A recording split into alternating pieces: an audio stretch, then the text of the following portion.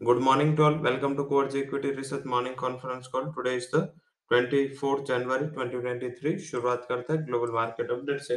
आज global market का माहौल देखें तो लगातार दूसरे ट्रेडिंग सेशन में यूएस के मार्केट में रिकॉर्ड तेजी देखी गई। पर्टिकुलर रीजन यही है कि नॉन नेगेटिव मींस पॉजिटिव वाला सिनेरियो चल रहा है और जो वहाँ पे टेक्नोलॉजी स्टॉक्स है वो डाइजेस्ट कर रहा है कि जो नेक्स्ट फेड की मीटिंग है उसमें जो सेकंड को इसका आउटकम होगा मेंस हमारे लिए एंड ये जो मीटिंग है वो काफ़ी इम्पोर्टेंट होगी। तो इसी हिसाब से मार्केट उसको डाइजेस्ट कर रहा है, एडजस्ट कर रहा है and particular tech driven rally है। हालाँकि अर्निंग सीज़न में वहाँ भी थोड़ा बहुत फ्लेवर आज से चालू होगा क्योंकि आज से ज़्यादातर देखें तो Johnson and Johnson, Lockheed Martin, Verizon, उसके अलावा Microsoft, Texas Instruments and General Electric इसके आज तिमाही नतीजे अनाउंस होने हैं। तो आई थिंक इसके ऊपर मार्केट पूरा फोकस करना चाहेगा। उसके अलावा बात करें तो जो रिजॉइस वो कर रहे हैं, पर्टिकुलर जो ले-ऑफ्स है या जो भी कंपनियाँ एम्प्लॉइज़ को निकाल रही है या अपना कॉस्ट कम कर रहे हैं, वो सारे को अच्छा एक बेनिफिट मिल रहा है और यही रीज़न से एक अच्छा वहाँ पे उछाल हमें देखने को मिला है। तो पर्टिकुलर ये सबसे बड़ा रीज़न है जिस हिसाब से देखें तो डिस्पाइट ऑफ द फैक्ट कि इतना ज़्यादा कुछ परिवर्तन फंडामेंटल पे नहीं हुआ, बट यस मार्केट में इतना ज़्यादा एंथो है, साथ में एशियन मार्केट क्लोज़ है, तो वैसे भी देखें तो जो कंट्रीज़ लाइक इंडिया हमारे लिए वैसा भी क्यूज़ नहीं है। अदरवाइज़ अगर ऐसा हो मीन्स आगे हुआ था कि जब यूएस के मार्केट में रिकवरी थी, हालाँकि एशियन पीयर्स सब नेगेटिव थे, तो इसका कुछ भी फ़ायदा इंडिया को नहीं मिला था एंड पर्टिकुलर जैसे ही मॉर्निंग में एशिया का मूड खराब होता है, हमारे मार्केट खुलते थे गैप अप एंड उसके बाद थोड़ी मुनाफ़ा-वसूली का प्रेशर हावी होता था। आई थिंक ये सबसे बड़ा सेंटिमेंट तब डिस्ट्रॉयड था।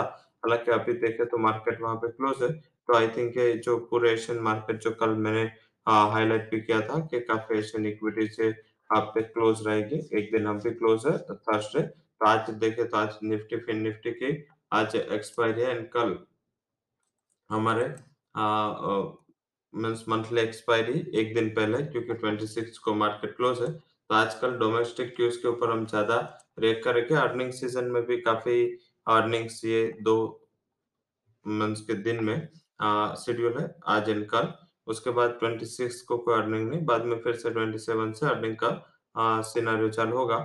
आज जो इम्पोर्टेंट अर्निंग्स है, उसमें ज़्यादातर फोकस जहाँ पे रखना है, वो रहेगा Maruti, Colgate, Apollo Pipes, CG Power, Granules, HDFC AMC, Home First, Indus Tower, KCL, Lodha, उसके अलावा Nazara, Pidilite, PNB Housing, Quick साथ में Sasken, SBI Cards, Snowman Logistic, Sonata Software, South Indian Bank, Tata Coffee, Triveni, TVS Motor, United Spirits इसके ऊपर ध्यान रखें। ये तिमाही नतीजे आज अनाउंस होने वाले हैं, तो इसके ऊपर मार्केट का फोकस रहेगा। साथ में इकोनॉमिक डेटा में पर्टिकुलर जो US, UK and euro zone से मैन्युफैक्चरिंग पीएमआई आने हैं, तो आई थिंक इसके ऊपर कमोडिटी मार्केट का फोकस रहेगा। आज Taiwan, China, Korea and Hong Kong के मार्केट क्लोज़ है। Stocks and F and O bank category में Delta Corp, L and T FS and PVR है। साथ में जो स्टॉक्स एंड न्यूज़ की बात करें, तो जहाँ पे पॉजिटिव साइड न्यूज़ है, उसमें JNK Bank, Axis Bank, Poonawalla, Jindal Drilling, Triveni Turbine, Buildcon, Welspun Corp, Zensar Tech, NTPC, Supreme Petro, साथ ही क्रेडिट इसके लिए जो तिमाही नतीजे आए या न्यूज़ आए वो पॉजिटिव कैटेगरी में है। Negative side Amber, Enterprise, Gland Pharma and Sagar Cement के तिमाही नतीजे अनुमान से थोड़े नीचे रहे, तो वीकनेस वहाँ पे प्रिवेल हो सकती है। आज जो फंड हाउसेस के रिकमेंडेशन है, पॉजिटिव साइड रिकमेंडेशन में Larsen, Mahindra and Mahindra, Tata Consumer इसके लिए जो फंड हाउसेस की राय है वो पॉजिटिव है। एक्सिस बैंक के नतीजे के बाद थोड़ा मिला-जुला रहा है। कोई बड़ा एंथो नहीं है। वैसे ही सारे बैंक में किसी ने जैसे एचडीएफसी की अर्निंग आई, उसके बाद आईसीआईसीआई की आई, तो किसी ने अपना टारगेट नहीं चेंज किया था। हालाँकि सबको रिजल्ट्स एक्सपेक्टेशन से अच्छा लग रहा है।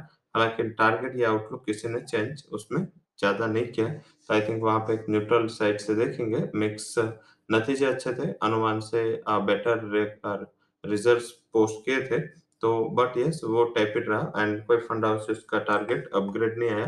तो जैसे कल आईसीआईसीआई में देखा था, अगर गैप अप हो तो ये फंड हाउसेस के मीन्स के नतीजे के बाद अगर अपग्रेड नहीं आता, तो थोड़ा बहुत वोलेटिलिटी वहाँ पे प्रिवेल करता है। वैसे सिचुएशन शायद एक्सिस बैंक में होते हुए दिखेगी और चला भी ज़्यादा है। शॉर्ट टर्म में देखें तो एक्सिस बैंक जो 1 क्वार्टर में काफ़ी अच्छा रन अप ऑलरेडी दे चुका है, तो थोड़ा हाई लेवल पे कोशियस रहना है। साथ में बात करें तो रिकमेंडेशंस की अब बात कर लेते हैं, क्योंकि हमने नतीजे एज़ वेल एज़ मीन्स के economic calendar, stocks in news and fund houses recommendations की ऑलरेडी बात की है। तो आज IT, oil upstream companies, metals and financial stocks पे ध्यान रखना है आपको एंड ये स्टॉक्स अच्छे चल सकते हैं। इस हिसाब से हमने 2 मेटल स्टॉक के कॉल ऑप्शन को बाय दिया है।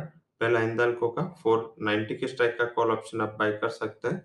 अराउंड 5 के करीब 2 का स्टॉप लॉस लगा है, 12 तक के टारगेट शॉर्ट टर्म में जाने की उम्मीद है। वहीं वेदांत में 330 के स्ट्राइक का कॉल ऑप्शन बाय कर रहे हैं, 2 के करीब 20 का स्टॉप लॉस 20 पैसे का एंड 750 तक के टारगेट आपको देखने को मिल सकता है।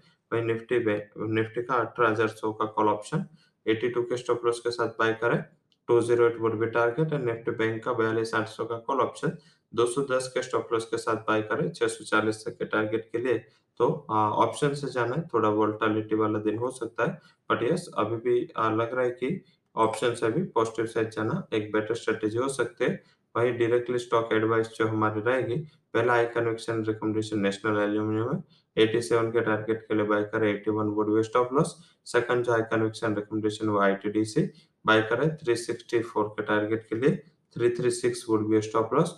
और तीसरा जो हाई कन्विक्शन कॉल रहेगा वो रहेगा हिंदुस्तान कॉपर, बाय करें 134 target, 125 would be a stop loss. So that's all recommendations from Quartz Equity and Derivative Research. For details, you can visit our website. Thank you all for joining conference.